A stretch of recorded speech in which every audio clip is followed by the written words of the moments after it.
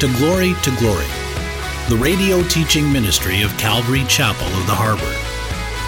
Join us now in our study as we open the Word together.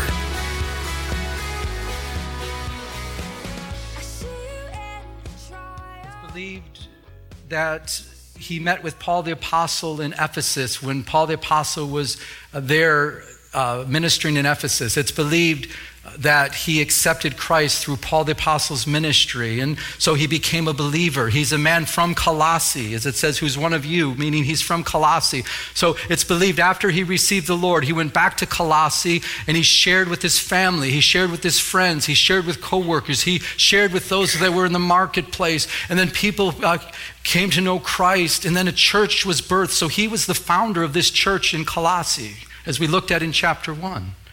So you see, not only did he care about the spiritual welfare of the believers, but he also had, I call it, backyard ministry. He was called to backyard ministry. Those that were right in his backyard.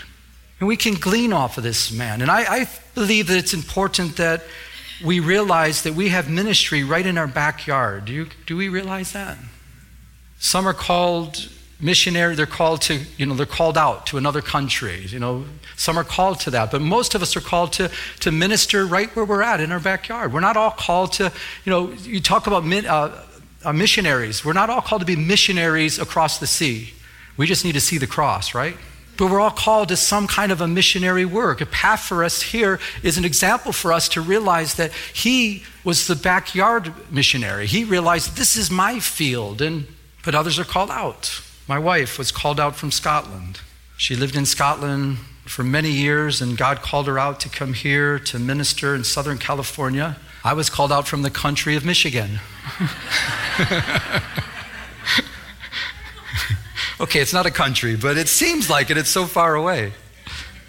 My sister, she was living in Michigan. She was born in Michigan. She moved out to Southern California. She went to Calvary Costa Mesa. Her and her husband, both of them accepted the Lord.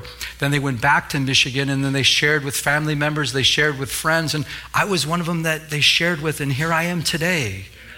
I'm a product of, praise God. I'm a product of backyard missions. I think about in Mark chapter 5, remember the man that was demon-possessed? And Jesus spoke with the man, and he said, "What is your name?" And he says, "Legion, because we are many." He was filled with demons. And Jesus ministered to him, and Jesus set him free from these demonic demons that were torturing him. He was cutting himself. He was hiding in the tombs, and he was, they put shackles on him. He was breaking the shackles. They put chains on him. He broke the chains. He had supernatural strength from the demons. And Jesus cast the demons, remember, into the swine. There was like 2,000 swine. It was our first recorded recollection of first, in the Bible, recording, swine suicide, right? So we got it. But the swine, if you remember, they went down the hill and they went into the lake there, and they ended up all dying. But what gets me is this man that was demon-possessed. It said that he was clothed in his right mind after that, and God delivered him. And when Jesus went to leave, Jesus went to get into the boat, and I put it up on the screen. The man that was demon-possessed, what did he do? He begged him that he might be with him, with Jesus. So get the picture. He's in his right mind. He's no longer tormented. He's no longer having to cut himself. He's no longer this demonic person. He's a man in his own right mind now. And Jesus is getting ready to leave, and he begs Jesus, "Can I go with you? Let me jump in the boat. Let me go with you." But what does Jesus say? However, Jesus did not permit him, but he said, "Go home to your friends and tell them what great things the Lord has done for you, and how he has had compassion on you." And he departed and began to proclaim in Decapolis all that Jesus had done for him, and all marveled. Backyard missions. This man says, I want to go with you. I want to travel with you. I want to, hang out with you. And Jesus says, no, I want you to go home. I want you to tell people you are going to be such a powerful testimony in your community because everyone knows you were crazy. Can you imagine the people seeing this man? They're like, were you the guy with the shackles? Yeah, that was me, but Jesus had compassion on me. Jesus changed me. Jesus entered into my life, and now I'm a changed man. And the people were like, wow, there's a God. And that happens with all of us. We're changed. The Holy Spirit comes to live inside of us when we're changed, and we're to go to our family members and say, it's Jesus. I remember I did that with my dad, and he was just like, what are you talking about? I said, Dad, I'm a Jesus freak. He says, don't say that. I says, I can't hide it. I'm a Jesus freak. I love Jesus. Backyard's missions, caring about people's welfare, spiritual welfare. And I pray that as a church, I pray that we truly do care about people's spiritual welfare. Amen? And I pray that we would ask the Lord, give me a heart for people that don't know you, and give me a heart for people that do know you, that they would grow and mature in the things of you. That's what Epaphras is an example of for us here this morning. And I pray that for all of us, that we would truly care about people's spiritual welfare, that we would realize that we have a mission field right here in our backyard. Do we realize that? This whole thing with this Saturate ministry, with going door to door. I mean, isn't that a fabulous thing? As Pastor Dave pointed out, we have in our packet, they get a Jesus DVD. Every house in Seal Beach is going to get a Jesus DVD. They're going to get a gospel tract to know how to accept Jesus Christ as their personal Lord and Savior with a prayer on there. They're going to get an invitation to one of the greatest churches in all America.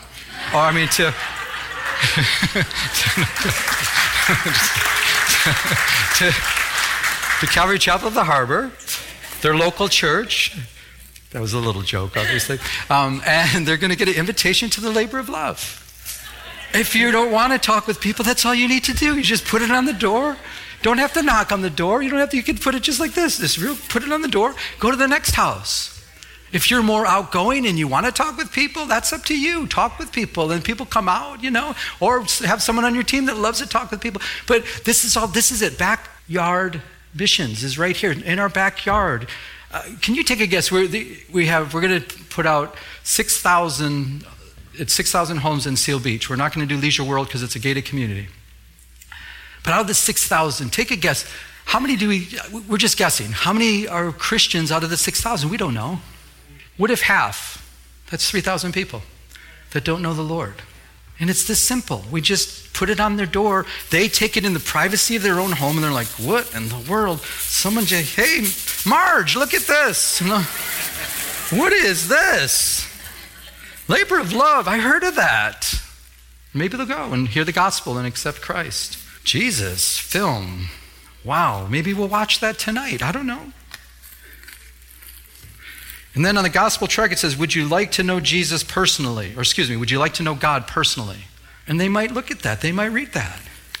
Here at Calvary Chapel of the Harbor, I think you get it by now, we feel the leading of the Lord in a strong way to be backyard missionaries. I believe, let me put it on me. I believe Jesus Christ can come at any time.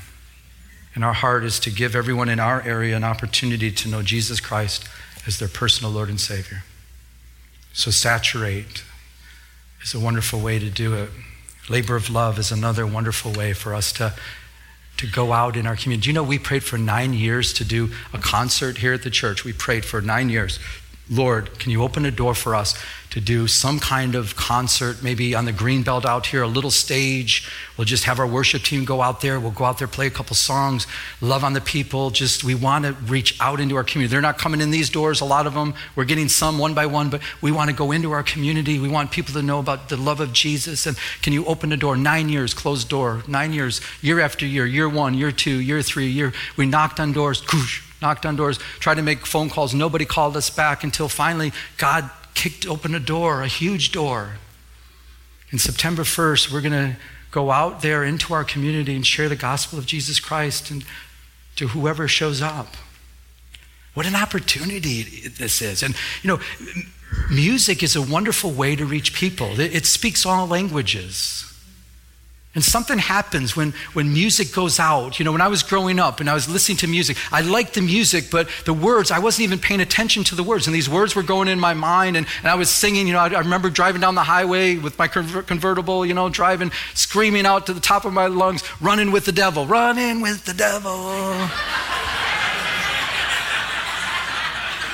And I look back at that, I was like, I was singing that. Why? Because I like the music. I didn't even realize I'm singing about running with the devil. I'm like, really? And really, sometimes I scratch my head and say, did I really sing those words? And you see, the enemy, I believe, knows that there's some kind of power in music. Music somehow opens up your mind to allow the words to come in. And as long as you like the sound of the music, the words go in. You're like, wow, this is good. This is it. Wow, yeah, this is okay. Running with the devil, let's just sing it. And but same with beautiful, wonderful music. And we sing about Jesus Christ. And the word of God is planted in people's hearts. And there's a powerful thing that takes place. And people accept Christ because now they love, they're being ministered to. They don't know what's going on. And then the gospel goes in. Next thing they know, they're up front. They're crying. They're weeping. They're saying, Christ, forgive me of all my sins. And they give their life to the Lord. And then at the end, we go down and we have a baptism. It's a wonderful, powerful thing.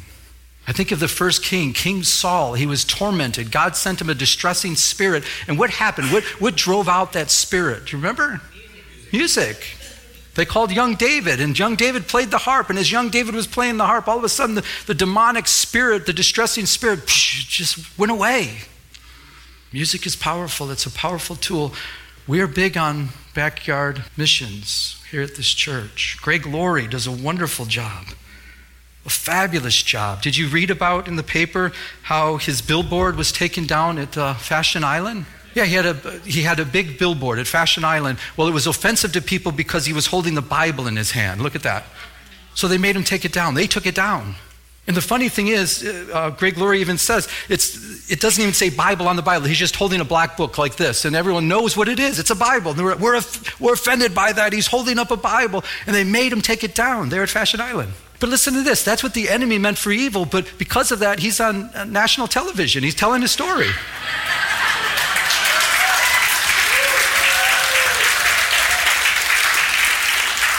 It was so funny. Listen, when that happened, when I heard the news it was taken down, I was like, oh man, I wish ours comes down. And then you think, why? I'm thinking, because honestly, before he even got national coverage, I go, he's going to get national coverage. He's going to be on the news. And sure enough, Fox and Friends did an interview with him and everything, asked him about it, and he got to tell his story. Backyard missions, as we see, let's look back in our text. Verse 14, this man Luke, the beloved physician. So Luke was hanging out with Paul the Apostle there in prison. Luke was a personal friend of Paul the Apostle. He was also his personal physician. He penned or he wrote the book of Acts and the Gospel of Luke. So he greets, he's there hanging out with Paul. So another person of God. Demas greets you. Oh, before we go too far, I'm sorry. I don't want to skip this. Luke, if you're a note taker, I'm not saying you're Luke, I'm saying Luke. Sorry, my mind.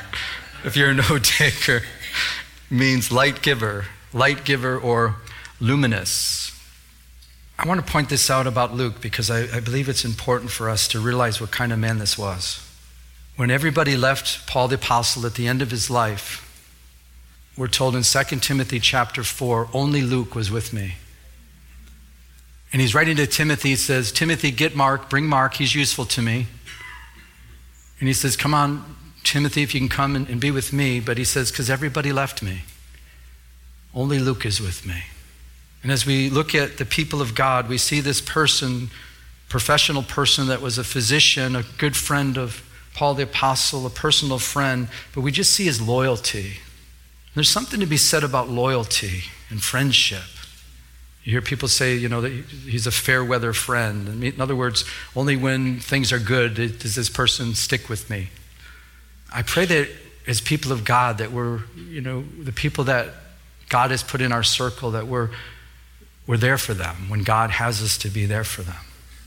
I was so blessed yesterday. The women's ministry had a bunch of ladies here. It was such a beautiful thing. They had a wonderful guest speaker. I can't remember her name. And just to watch the ladies gather together as I walked by, I saw the men over here, and they had a good group of men at the men's ministry there in the fellowship hall. And I was just looking at all that and thinking, God, this is what church is about, learning about Jesus, but also having close-knit people around us and having smaller groups and getting to know each other and praying for each other and having those friendships. It's important in the body of Christ. And let me tell you, the enemy will do whatever he can to break that up because it's powerful. Luke was that kind of guy that says, Paul, I don't care if everybody leaves you. I'm here by your side. I'm your friend. I read a story about a pastor on Easter Sunday. He was greeting people at the front door as he always did. He would, shake their hand and get to know them and say, have a good week and all. So on Sunday morning, he's there and he noticed a young man that he hasn't seen in a long time. So he went to the young man and he pulled him aside and he says, hey, you need to join the army of the Lord. And the young man says, what are you talking about? He says, well, you need to join the army of the Lord. He says, well, I'm in the army of the Lord. And he says, well, how come I only see you on Christmas and on Easter? He says, well, and he pulled him aside, he whispered in his ear, he says, I'm in the Secret Service. There's no such thing as Secret Service Christians, okay? We're to be together often. Friendship is important. Loyalty is important. Proverbs 18:24, it says, a man who has friends must himself be friendly. And that's so true. When I do memorial services and I see a lot of people showing up, a lot of friends showing up, I right away, I think of this verse and I think, well, he must be a friendly person because you need to first be friendly to have a lot of friends. And it's a good thing. But there is a friend, it goes on to say in Proverbs 18:24, there's a friend who sticks closer than a brother. And I believe this is a reference of Jesus because Jesus Christ stays closer than any brother could stay close to us. But I believe there's a dual meaning here. I believe there's friends that should stay closer than a brother to you.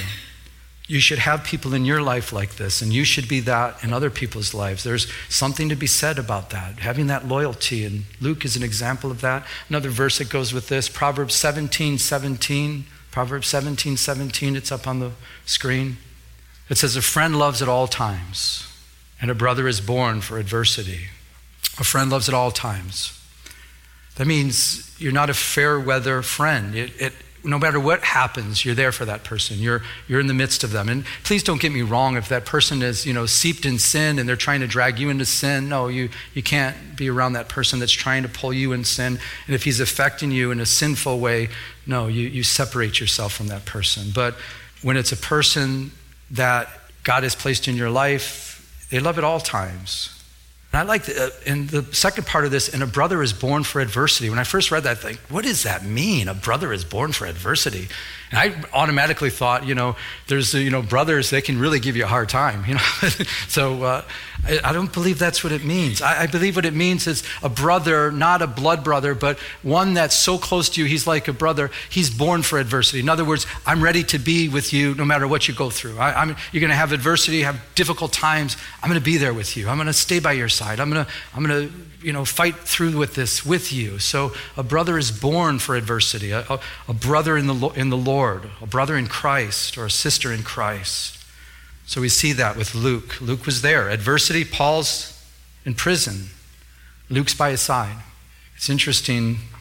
I read somewhere regarding this verse that years ago, ancient, the Jewish people believed this was a messianic verse. And think through that. They believed that this was speaking of the coming Messiah, that he would be a brother born for adversity, that he would take on affliction and he was just born for that he was going to be there for us as a brother. And that's what Jesus did. Jesus bore our guilt and shame. Jesus went to the cross for us. Jesus Christ took the nails in his hand for you and me. Jesus was beaten. He was spat upon. He was rejected. Jesus was born for adversity. Jesus knew he was going to the cross. But why did he do it? Because he loves us so much and he calls us friends. So they were absolutely right. This is, I believe, a messianic verse right here. So Luke. Then Nymphus, there was a church in his home. We don't know too much about him. Interesting little note if you're a note taker.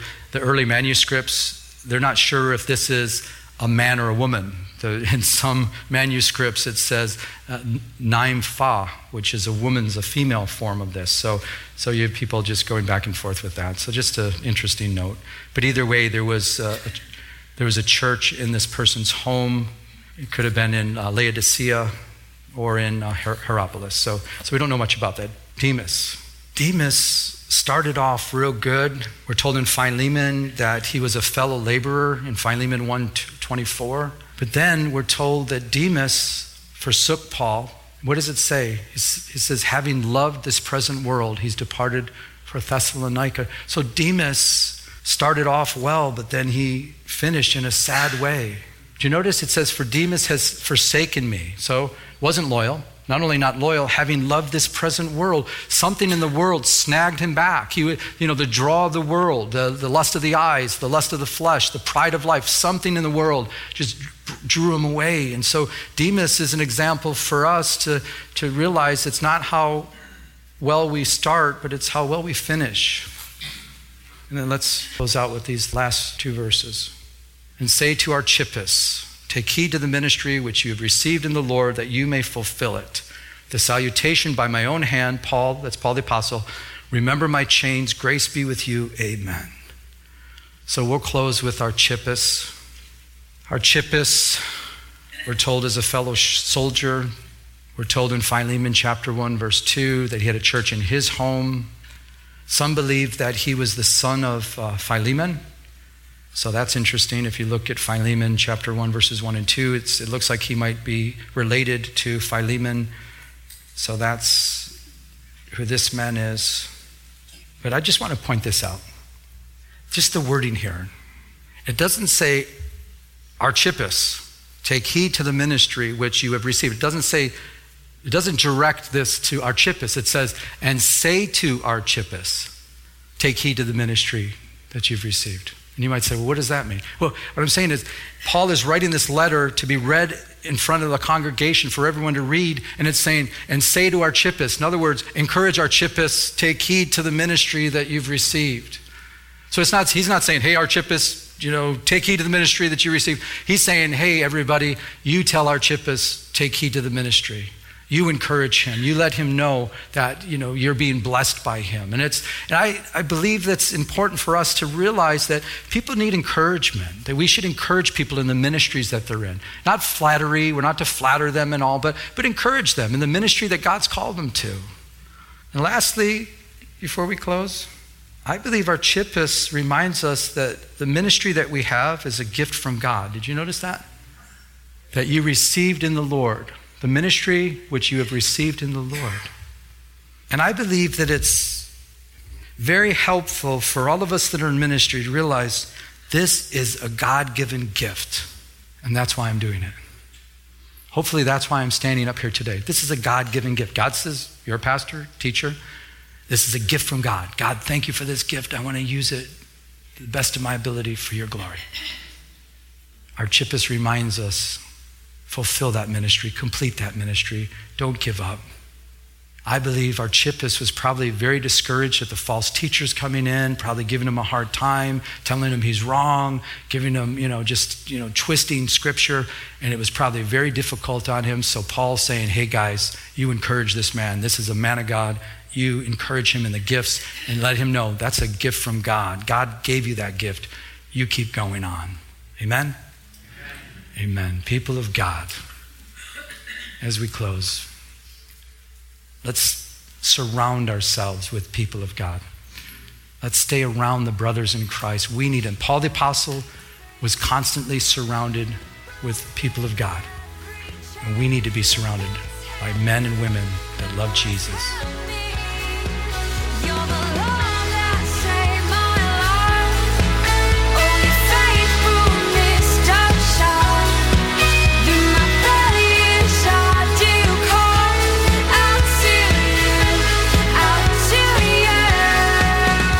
Listening to Glory with Pastor Joe Pettick, an outreach of Calvary Chapel of the Harbor. If you would like to enter into a personal relationship with Jesus Christ, call now at 714-788-8221. That's 714-788-8221. We'd like to extend an invitation to visit us here at Calvary Chapel of the Harbor. Our address is 16450 Pacific Coast Highway in Huntington Beach, California, 92649. We're located in Peters Landing Marina in Huntington Harbor. Our Sunday service times are 10 a.m. and 12 o'clock noon. Our Tuesday evening Bible study begins at 7 p.m. Now, may we continue to go to His throne of mercy as He changes us from glory to glory.